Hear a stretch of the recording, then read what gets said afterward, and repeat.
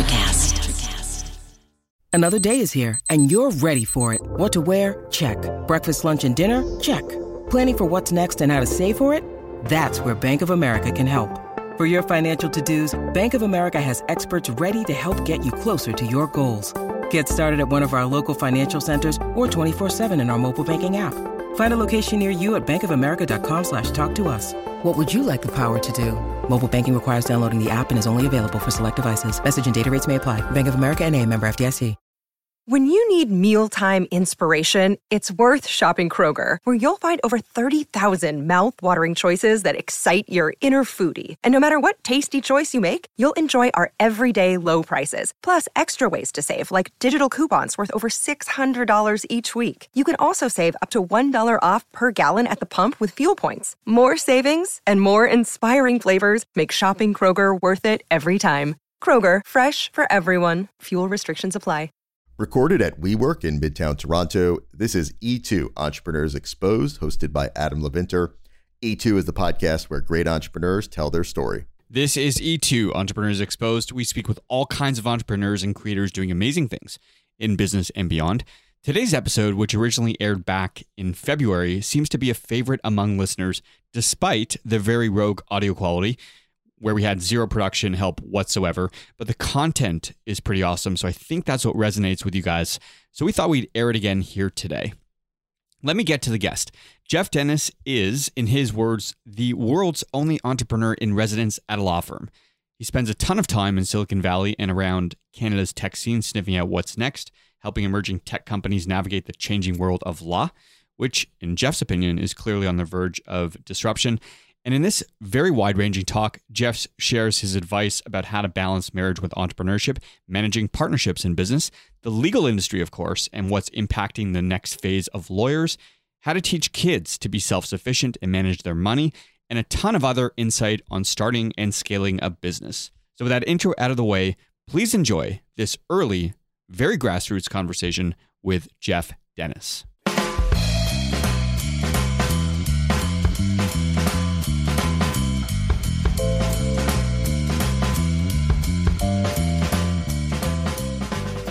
You're a lawyer by trade, and you are the world's only entrepreneur in residence at a law firm. Is that correct? Well, I think so. Maybe some hyperbole, but I believe so. I am a lawyer. I practiced briefly a long time ago and started a business in 1989 and ran it for well over 25 years with partners. And then having sold my business, or my interest in our business, a number of years ago, I became essentially a professional mentor and a bit of an angel investor working with early stage companies. And I'd been looking for sort of a place that was synergistic, that I could hang out, do my thing, and work with an organization that, would be, as I said, synergistic. And I bumped into a buddy of mine here at Fasken Martineau, which, as you may know, is one of Canada's largest and oldest and very traditional law firm. And they were sort of struggling with the question, how does big law do business with small tech? Mm-hmm. And given my background, both as lawyer and entrepreneur, and having spent, a lot of time in the early stage space and principally tech in the latter years, we realized that this was sort of a marriage made in heaven. They needed somebody to help them navigate that world, and I needed a place to hang out and do my thing. And that was 5 years ago. And so my role is kind of twofold. I'm a business advisor. And in that case, I'm sort of talking to early stage companies about, what's their product, who's their customer, what's the price, what's the margin, who's the competition, what's the team look like that's going to execute this? How much money is it going to take to get off the ground? And what's that investor look like? And maybe, what kind of deal can you expect to do for the business? And then the second piece is I see myself as an intrapreneur inside a traditional organization, creating a small business offering legal services to these early stage companies on a completely different business model. Yeah, I was going to say, what is in it for the law firm? I mean, to me, the job sounds super interesting, and it's something that if I were you, I'd be extremely motivated every day to go to work. Are you the gateway between an established larger law firm like a Fasken and, small startups? Is that what you are? Are you the bridge? Yes, very much so. So I'm very involved, and I always have been, in the community with lots of organizations. It's been my sort of philanthropic thing, is to help early stage entrepreneurs.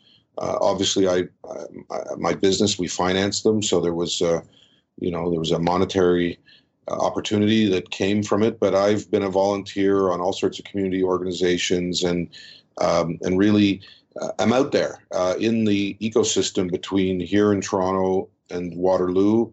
And so, yes, I am that bridge. But also, I think there's an aspect of disruption that's going on inside law firms too. Just like every other business, there's technology and new business models and other things that are nipping at the heels of these traditional firms. So as much as I'm a bridge to these clients and this world that they're historically unfamiliar with, I'm also helping them sort of navigate and experiment with different business models, which work for me and hopefully might be applicable to other areas of practice. Our firm, for example, recently hired a chief innovation officer, which I think is also recognition of the fact that the world is changing for lawyers. So it's not just tech companies. I think every business is a tech business today. Every business is subject to the risk of disruption and the effect of technology, and lawyers are no exception. So so you mentioned disruption, and I think that's a big theme. I want to dive into that a little bit deeper. So in the world of law, as it relates to traditional corporate legal services, what is the biggest threat? Like, what do you see coming down the pipeline that could likely be the biggest disruptor to that industry? Well, I think it's being attacked from all directions. I mean, big clients are, figuring out that they need to keep a cap on costs and are asking for RFPs, and law firms are bidding on work all of a sudden instead of, having these long-term relationships and just charging by the hour and rendering an invoice and just getting paid. So there's pressure there. There's also technology that's being developed that, there's a Canadian company called Ross, which partnered with IBM's Watson, and it does legal research, and it can do legal research faster, like tens of times, thousands of times faster than any articling student or associate or what have you. We have developed something internally called Via Fasken, and it automates the company formation process.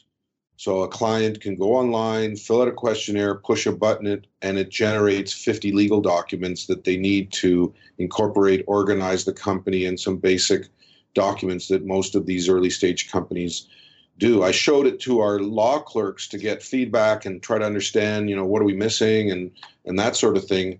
Typical MVP, approach to get feedback. And I'm riding the elevator down with the clerks, and they're, rubbing their hands with glee saying, wow, this is going to make our job so much easier. And I'm sitting there in the back of the elevator, kind of keeping to myself, saying to myself, no, this is going to put you out of business and take your job away. Yeah. And so it's happening to law clerks. It's happening to lawyers. It's happening. I mean, when I like to say sometimes that I'm the Austin Powers of law, because I left another big law firm in 1989 and I joined this one in 2012. And in that time, span, there's been huge changes. I mean, we were using IBM Selectric typewriters with whiteout and, carbon paper. Yeah. And today, it's a different world, obviously. So you mentioned this program, Ross. Correct me if I'm wrong, but my interpretation of that technology is that it could render the function of articling completely redundant. Am I correct with that or no? Well, it's not so much that it renders it redundant. It just means that a lot of the tasks that those people, kids did, are now automated. So, there's less demand for articling students. In response to that, the Law Society in Ontario created a program that, enables people to qualify for articles, but without working in a law firm. They do it through Ryerson, I believe. So there's pressure everywhere. I mean, Ryerson's opening a new law school, which I don't know where these lawyers are going to get jobs, but I'm concerned about it. There's a book by Susskind called The End of Lawyers, and talks about exactly what I'm saying. Obviously, he's done a deeper dive, but it's sort of, in my view, standard reading for anybody thinking about going to law school. I mean, it's on the corner of our managing partner's desk. So, they're aware of it here. We hired a CIO. So, people are aware that there's big changes coming and happening as we speak. Yeah. So you've got kids, Jeff, correct? Yes. So if you had, I don't know if this is true for your children or not, but I've got very young kids. So if you were going to give a piece of advice to this next generation, say of younger millennials that are coming through thinking about a career in law, would you encourage that, or would you tell them, you better take a second look at this industry? It's not what it was, over the last 10, 20, 30 years. Well, I get that all the time. My niece is off to law school in the fall. And, my advice to young lawyers is to really understand the trends, right? Like figure out which areas of practice are going to be automated, disrupted, and which areas of practice are going to still require that human touch. I think, for example, the world is going to gravitate towards what I call bespoke law, which is, large transactions, complex, structures, multiple jurisdictions, tax complications, ownership, regulation, all that stuff is going to need a pretty smart lawyer to help sort of put the puzzle together. But that lawyer may not need as many lawyers as they have on their team today, because some of the subsidiary functions will get done by machine or by, artificial intelligence or what have you. Mm-hmm. So then the other side of it is what I call commodity law, where, and we've seen it already, although it was manual. If you look at sort of lawyers that do house deals and, specialize in residential real estate or condo closings and stuff like that, like they've automated it. They started way back when with clerks and paralegals, and now it's going to become even more automated as the clerks and paralegals get disrupted by machines and computers and automated intelligence, or artificial intelligence. I mean, if you're the smart person who's got that bespoke intellect and can give that high level strategy and advice, I think there's always going to be room for that kind of person. But, if you're always dreamed to be a real estate lawyer doing mortgages and house deals, it's going to be a tough sled, right? Yeah. So I think you got to figure out what that vertical is and what the trend is for that vertical. And there's some obvious things that are, clearly being disrupted. It's interesting. I had a cup of coffee a couple years ago now, so maybe it's changed, with the dean at my law school. And he was probably making the rounds, the usual sort of fundraising for all the alumni. We had an interesting cup of coffee. And so I asked him, what are you doing? What kind of research, what kind of education are you doing around this issue, the changing nature and the practice of law? And the answer was nothing. They were focused, legal research to them was, studying case law and trends and philosophy around, what legal principles and not, trying to understand how technology is changing the nature of the practice that they're graduating people into. It's an industry that's almost ripe for disruption. It's been an established industry for so many years. The fees are sometimes, too astronomical for small businesses to consider. And so they're operating oftentimes in the gray. I want to shift gears a little bit to talk about startups as it relates to law, but how are you guys adapting as a larger firm, helping small startups, small businesses with legal services that are affordable, that a small business can stomach and pay for in the early days? I was a client for 25 years. I, was involved in other industries and sold other goods and services and financed them and saw a lot in my career. So I brought a very different perspective, and my approach was, I guess, very client focused. What does the client need? What can they afford? How do we make it work for them? And then try to figure out how we make it work for the law firm. And so what we've done as our sort of flagship product is something we call our startup program. And it's a SaaS model, or I like to call it a LAS model, lawyers as a service. Mm-hmm. And it's a 12-month membership, and it costs $2,000 for the 12 months. So, yep. And they pay it monthly on their credit card, direct, credit. But what we do for them is we either register a trademark for them in Canada, or we incorporate and organize a company. We also give them some basic legal templates, an NDA, which helps them keep their secret recipes secret, and an intellectual property assignment so that they can collect up any existing intellectual property from all their friends and buddies and whoever, help them create their website, their logo, their name, the app, whatever, and collect all that up and put it into the company.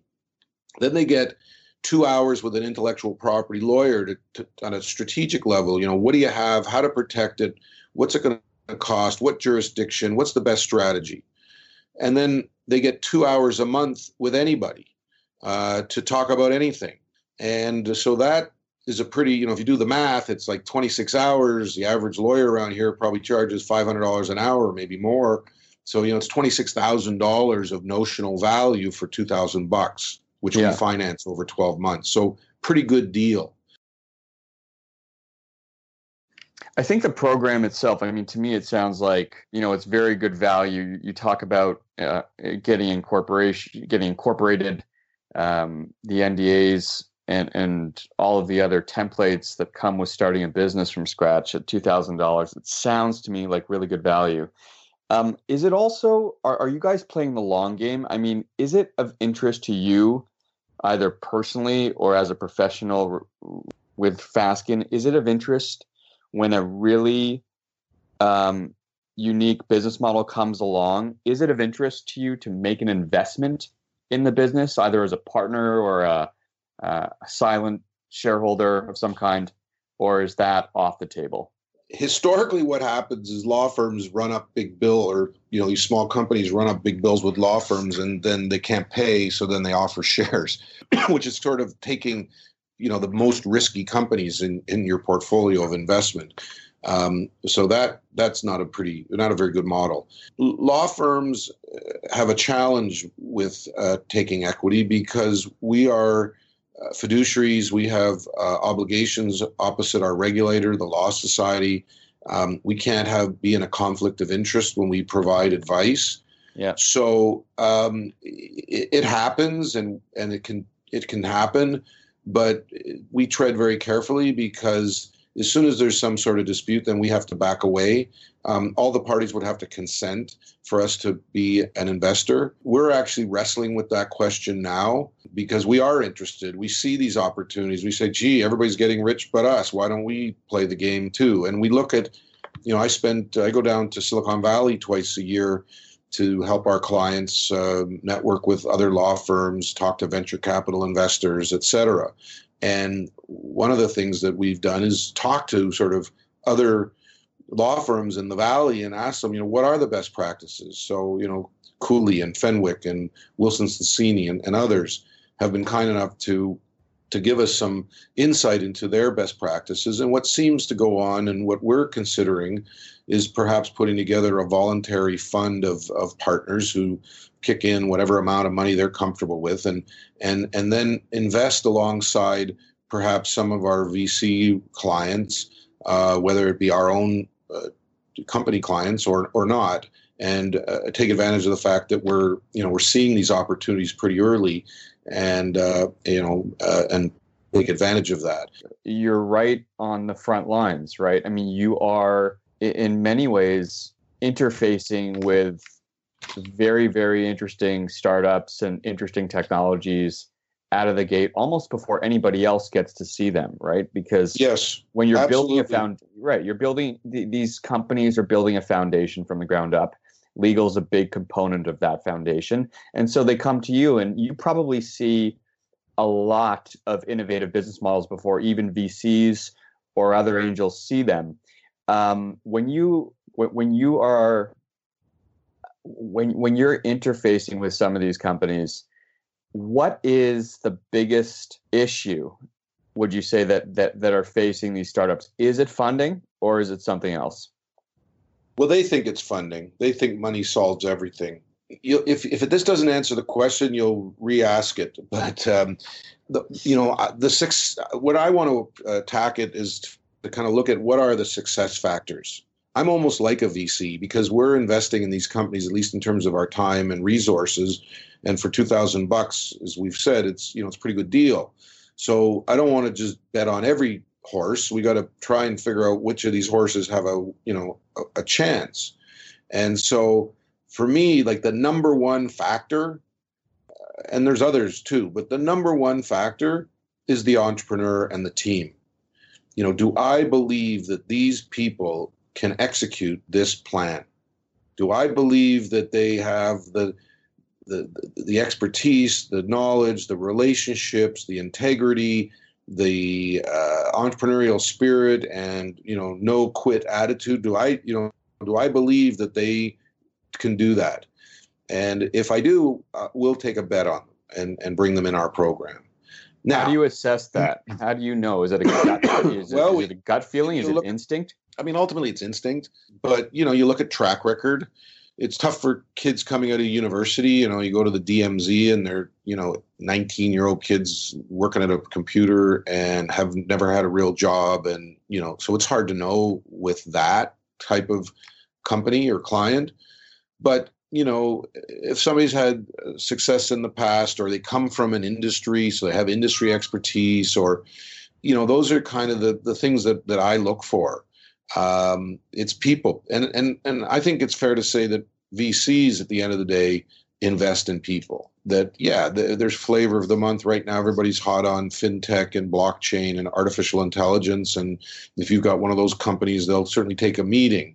But deciding which of the opportunities they'll invest in, they're going to look at the product and the market and the barriers to entry and the competition and all that stuff. But at the end of the day, if they don't believe these people can do it, they're just not going to invest in them. So that's number one. I mean, there's lots of other factors, but it is an instinctive thing. I mean, I've got a guy that I'm working with now that I think I made a mistake with, and I'm feeling regret because I misjudged him. So sometimes you're wrong. Well, why do you say that? You don't have to share any confidential information, but why do you say that you think you took a wrong bet?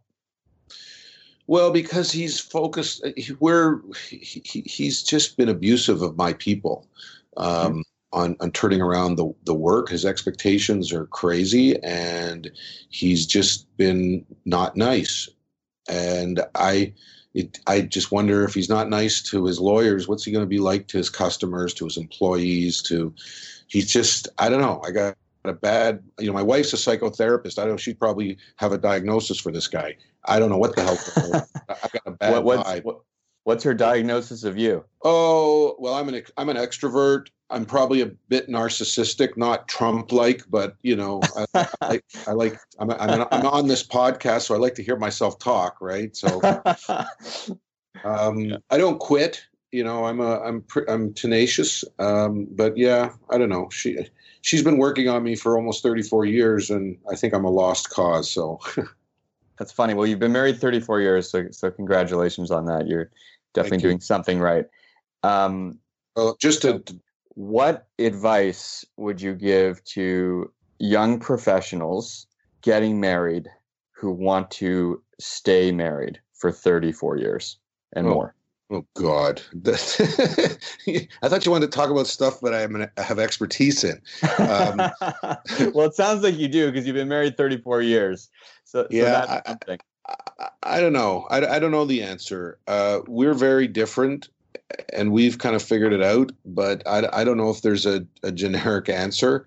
I think you have to know who you are first. Like, we got married kind of very young, and we kind of grew up together, and that's can be challenging to do that, because you sometimes end up being a different person down the road a little bit because of the growth and change and maturity or whatever, which could be good or bad. So I think maybe just know yourself, make sure you have that sense of self and confidence in who you are, and find somebody who, can respect that and maybe not the right word, but tolerate that. Because I think that's important. I think, if you're going to be, my wife and I are both essentially entrepreneurs. I mean, she's a psychotherapist, but she runs her own private practice and has no employees. She's kind of a sole practitioner. And then there's, of course, me, who's, been basically up until joining this law firm, every paycheck that I ever received, I signed myself from 89 to 2012. So, I think being an entrepreneur and being self-sufficient is a rocky road, because you don't have that safety net, and you need to have a partner who either thrives on that or buys into that and supportive of that. An entrepreneur, I think an entrepreneurial spouse is a tough road. And if they don't have the stomach for it, it can be difficult. My wife sometimes says that people either have or do not have the roller coaster gene. Yeah. Now, it's a bit, it's true. Like literally, she doesn't like to get on roller coasters, but figuratively, if your life is going to be a roller coaster, you better have the stomach for it. I think that you're right about, you have to ensure that your spouse is comfortable without the safety net. I struggle with it myself, with my wife being a pharmacist. So she's a professional, health professional, like your wife. And she often doesn't have the stomach for it. If we're going through a rough patch in business, she'll revert back to, why didn't you become a doctor or a lawyer or some other profession with a secure salary? So you're right, that it's funny how you describe it, the roller coaster gene. I've never heard that before, but I think it's spot on. Well, that's I credit Laurie Dennis. That's her phrase. One other observation that I would make, which for better or for worse, is that I think we're entering into an era of more unemployment or risk of unemployment because of all the things we talked about earlier in terms of disruption, like all these law clerks and lawyers and every other industry. Like, what are they going to do? So, I read somewhere recently that we're in the age of entrepreneurship. And that's kind of a nice way of saying, like, sink or swim, fend for yourself. And I think that's really what we're doing. We're going through, I don't know if it's the age of entrepreneurship or it's the technology revolution or whatever you want to call it. When we went through the Industrial Revolution in the 19th century, lots of people were dislocated. There was mass movement from rural to urban, and, empires collapsed, and all this stuff occurred because of, or in part because of, the Industrial Revolution. Well, we're now going through this information or technology revolution, and the movement of jobs is going from people to machines. Yeah. And so, we saw a glimpse of what can happen when there's sort of mass unemployment. When 2008 came along, we had the crash, and, people took to the streets and Occupy Wall Street and Occupy Bay Street. Well, I wonder aloud, as the economy changes, as these job opportunities change, where are these people going to get jobs? And are we at the risk of civil disobedience and so on? And you're hearing people like Elon Musk and others talking about, guaranteed incomes, or I think Bill Gates talked about, taxing the robots, which is kind of the other side of the same coin. Yeah. So there are smart people kind of thinking about this and worried about this, and I worry about it too. And I think the bottom line on all of that is we're in, whatever you want to call it, the entrepreneurial age or the gig economy. There's just going to be more and more people like you, like me, like others. And I was probably an early adopter. I started in 1989. When I became an entrepreneur, it was kind of a dirty word. Like, if you were an entrepreneur, you were kind of like a con man, a hustler kind of person. Today, it's like a badge of honor. I want to be Zuckerberg, or I want to be Musk, or, that wasn't the case in 1989. Like, my father thought I was nuts to leave a fancy law firm and all the security and start a business. Well, this is a juicy topic, and there's a couple things I want to say about it. So the first is that, you mentioned the jobs going away and being automated. Naval Ravikant, who I think you might know from the Valley, who started AngelList, his statement was that eventually everyone is just going to work for themselves. Corporations are downsizing over time. This trend is not going away. Corporations will end up being super small in size, and the jobs, like you say, are going to be automated. At the same time, this idea of corporatism, this idea that you go work for a corporation, you put your head down, you grind through your career, you work your way up to the C-suite, then you retire with a nice pension.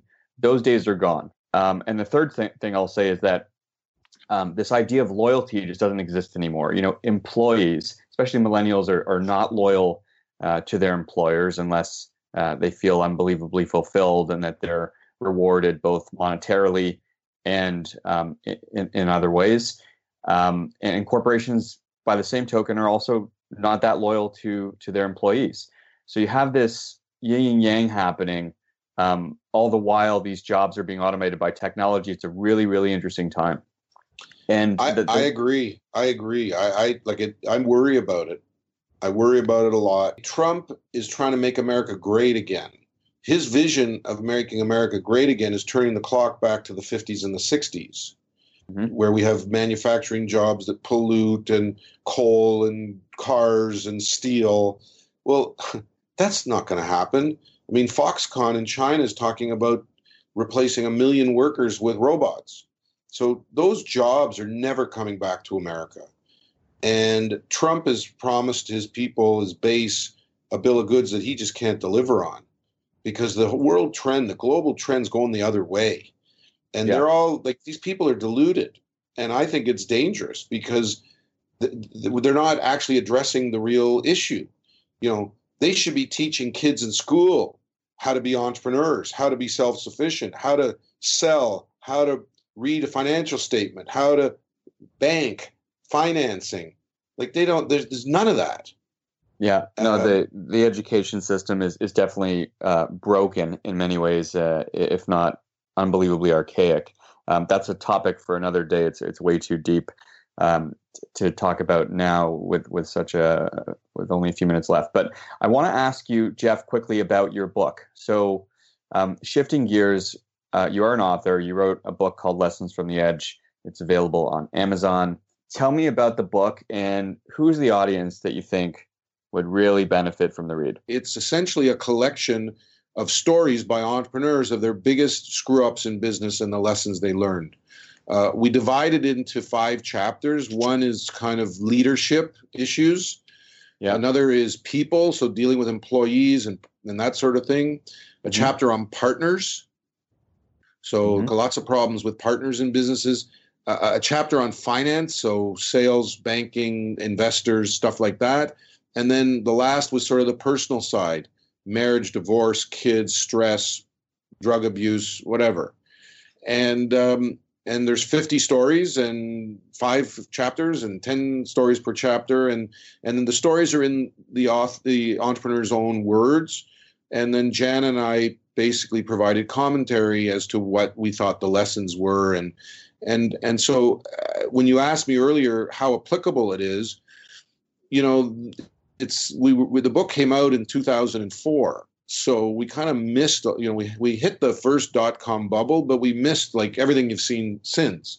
Yeah. And it begs the question, is there supposed to be a lessons from the technology edge or whatever? And I mean, I'm sure there are lessons, but our lessons were pretty universal. And what I learned through this process is that people make the same stupid mistakes generally. I mean, there may be, it's like, I don't know how many stories there are that they can write books about or do movies about. There's they say there's like a dozen or something. Well, there's kind of the same with entrepreneurs. There's kind of 50, maybe there's 60, maybe we missed some. There's pretty common mistakes. No, I mean, I think that you're right. It goes back to that. I mean, I'm also a member of EO in Toronto, and the forum format. There's a reason why it doesn't matter who in your forum is in what business vertical, right? The Yes. businesses don't need to be in the same industry to get value from one another. The challenges are at a high level or general level are the same, regardless of whether or not you're running a technology company, you're in the fintech space, you're in the manufacturing sector, or you're selling widgets out of a retail store.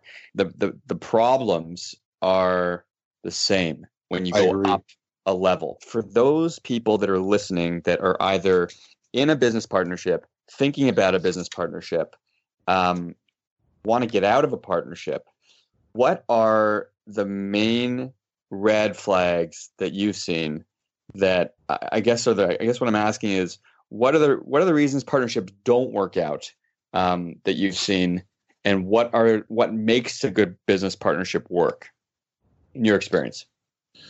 So yeah, I actually do sort of a speech here in town from time to time with a colleague. We call it partnerships, the necessary evil, and because people need partners because they lack resources, right?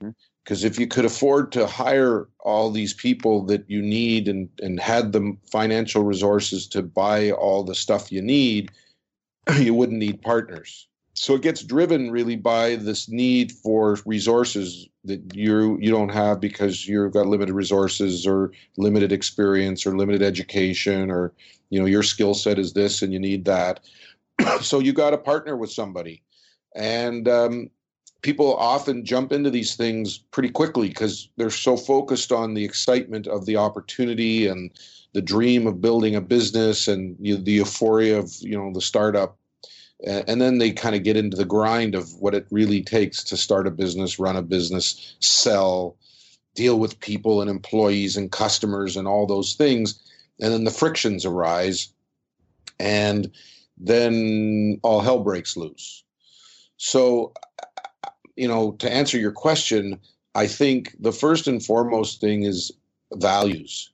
You got to make sure that you share the same values.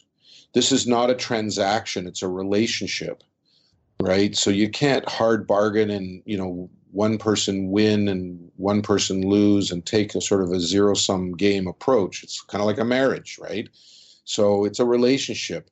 And if you don't share the same values, you don't share the same vision for the business, if you don't share the same work ethic, if you don't share the same timelines, I had a partner once, I was in my 40s and he was in his late 50s. He was probably going to Florida before me. So what does that do to our partnership? All of these issues that you got to think about and work out in advance, and have the fight early to see how people respond and how people behave and whether they're fair and whether they're honorable and whether they have integrity. Those are the big issues. Usually partners should be complementary as opposed to, it's not a good idea to have two salespeople or two tech people or two, you want partners because they bring something to the table that you don't have. Yeah. So that I mean, I can go on, but those are sort of the big ones. The core values thing, I think, is such a good point, Jeff, and almost, treating values before skills is, I think, probably a formula people get wrong. They probably look at skill set and they overlook the values piece, which I think is a huge mistake, especially if you plan on being in business together for a long time. I completely agree. I think, like I said earlier, people are focused on the opportunity, the business, and they don't focus on each other. It's kind of like that honeymoon period in a marriage. The sex is good. You're finishing each other's sentences. You won't hang up the phone, first, all that kind of silly stuff. Well, I mean, it's different in business, but there is that euphoria of the beginning and the excitement and the vision and that. And then you get down to like changing diapers and doing dishes and the mundane part of running a business. And it can get, if you don't work, you don't both roll up your sleeves, you don't compliment each other, you don't, go back to back against all comers, then you can have problems. And so I think people jump into these partnerships way too quickly. The other thing I would say, because it comes up almost with every single one of our startup clients, and they ask the question, do we need a shareholders agreement now? How much would it cost? And of course, whatever I quote, they think it's too expensive or whatever. And, we don't really know if we have a product yet. We don't know if we're going to get a customer yet. Like, why would we spend, $3,000 or $5,000 or whatever the number is on a shareholders agreement when I don't even know if I have a business yet? And that's a good point. Like, it's hard to argue that. The counter argument is that it's usually better to work out these things in terms of the partnership and who's doing what and how you're going to relate to each other and the rights and powers and responsibilities that go into a shareholders agreement when everybody's getting along. Because once the knives come out and you start to resent each other, or this guy didn't pull their weight, or whatever the issue is, it's a lot harder to sit down in good faith to work out these details. And if you don't have a shareholders agreement, then there's a number of things that can arise during your business that you won't be able to deal with because you don't have a shareholders agreement. For example, if you want to sell, you own 80% and you got a partner with 20% and you get a buyer who wants to buy 100% of the shares, how do you compel your partner to sell their shares? I mean, and that's just one example. I mean, your partner gets a divorce. Now your partner's with that bitch, his wife, So, I mean, I can give you 25, 30, 100 different scenarios where it's a good idea to have a shareholders agreement. And I think there's almost like a happy medium, though. I think your point's very valid. I think at the same time that, MVP that those kids are producing that they may or may not sell is also a valid point. Like, I think it's some, there's this happy medium. Maybe it's in the first 12 months where they're trying to validate the MVP. I'll give you another account. Okay, we may need this because now we've got validation. We're out on Kickstarter. We're doing an Indiegogo campaign. We've raised $40,000. Now it's something, right? It's gone from nothing to something. It might make sense to get a shareholders agreement done. So you're right, and that all makes sense, provided everybody's playing nice in the sandbox at that time. Right.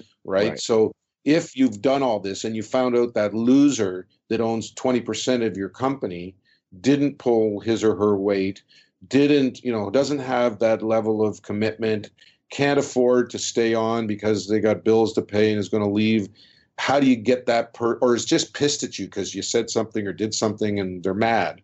How do you get them to the table and negotiate something when you don't have that good faith?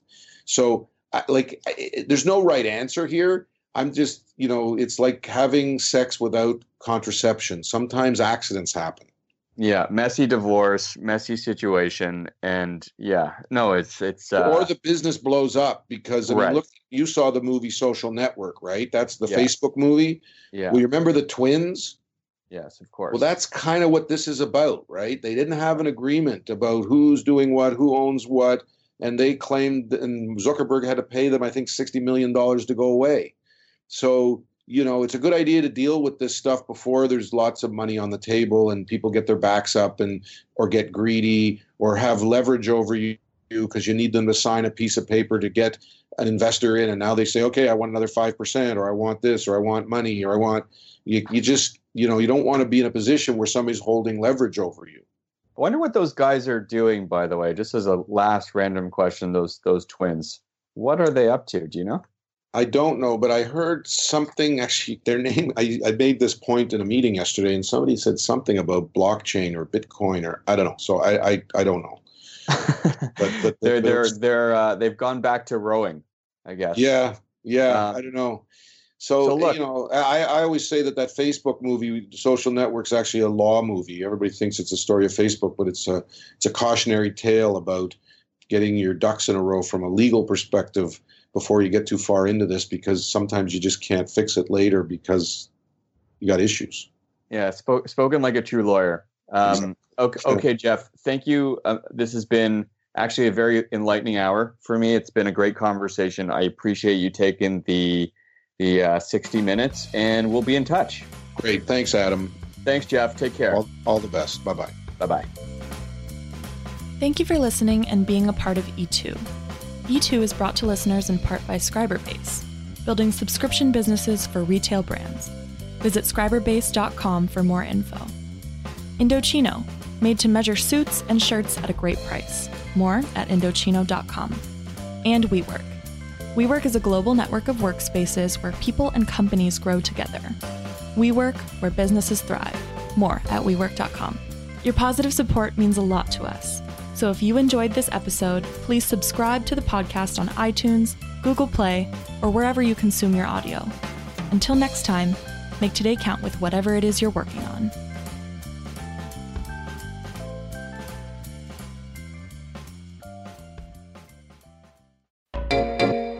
Hey there, fabulous souls. I'm Stephanie Baklaan. And I'm Eden Alpert. And we're the hosts of the brand new podcast, Unapologetically Fab. Get ready to join us on an amazing and real journey as we dive into life after 40 and own it.